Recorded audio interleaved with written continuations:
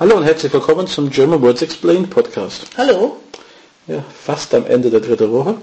Und wir sind bei einem Thema jetzt aus dem DAF-Bereich und zwar des ZDFB. Was ist ZDFB? ZDFB steht für Zertifikat Deutsch für den Beruf. Okay. Und das ist dann welche Ebene? Ich meine, wenn es für den Beruf ist, muss es relativ hoch sein. Das ist für Erwachsene oder Leute, die ins Berufsleben kommen.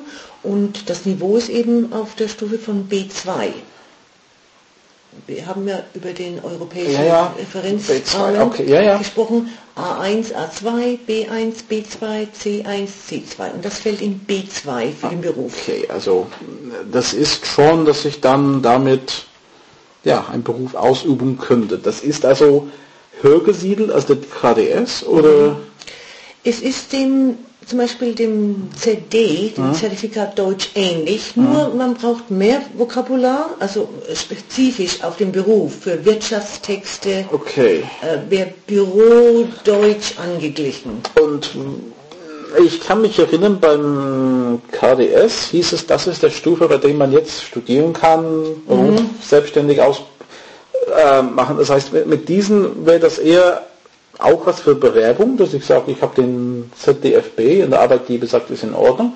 Oder ist das noch so ein bisschen mehr, ich könnte das mal ausprobieren, aber so letztendlich so große Wirtschaftsbesprechungen nicht unbedingt folgen? Nee, also nicht die letzte Stufe von Deutsch, auf keinen Fall. Es sind einfache Wirtschaftstexte, die man interpretieren kann und einfache Geschäftsbriefe tippen, ich habe auch Geschäftsbriefe. Routine-Sachen, mehr Assistenz. Die immer wieder geschehen im Geschäftsleben und dann auch im Gespräche, dass man adäquat reagiert, Telefongespräche und das Ganze.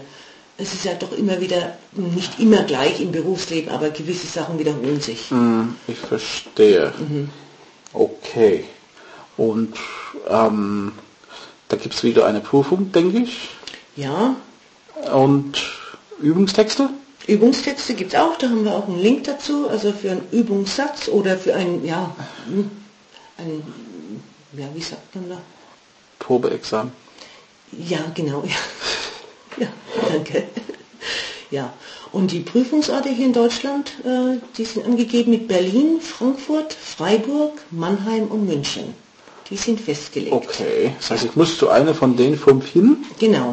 Und da kann ich die Prüfung machen? Ja, genau. Und Prüfungsvorbereitungskurse gibt es an jeder zertifizierten Schule dafür natürlich. Für Erwachsene. Okay, ja. Dann werden wir das Thema DF am kommenden Montag mit den kryptischen Abkürzungen PWD weitermachen. Ganz sicher, das steht nicht für Passwort, wie beim Linux? Nein. Okay. Das sagen wir am Montag. Okay, gut. Morgen sind wir erstmal wieder da mit einem Wirtschaftsthema. Und dann werden wir wieder eine Doppelabkürzung machen. Also, bis morgen. Okay, tschüss. German Words Explained is a production of allthingsgerman.net and pensionssprachschule.de. Responsible for the content, Graham Tappenden and Maria Shipley, 61440 Oberursel, Germany.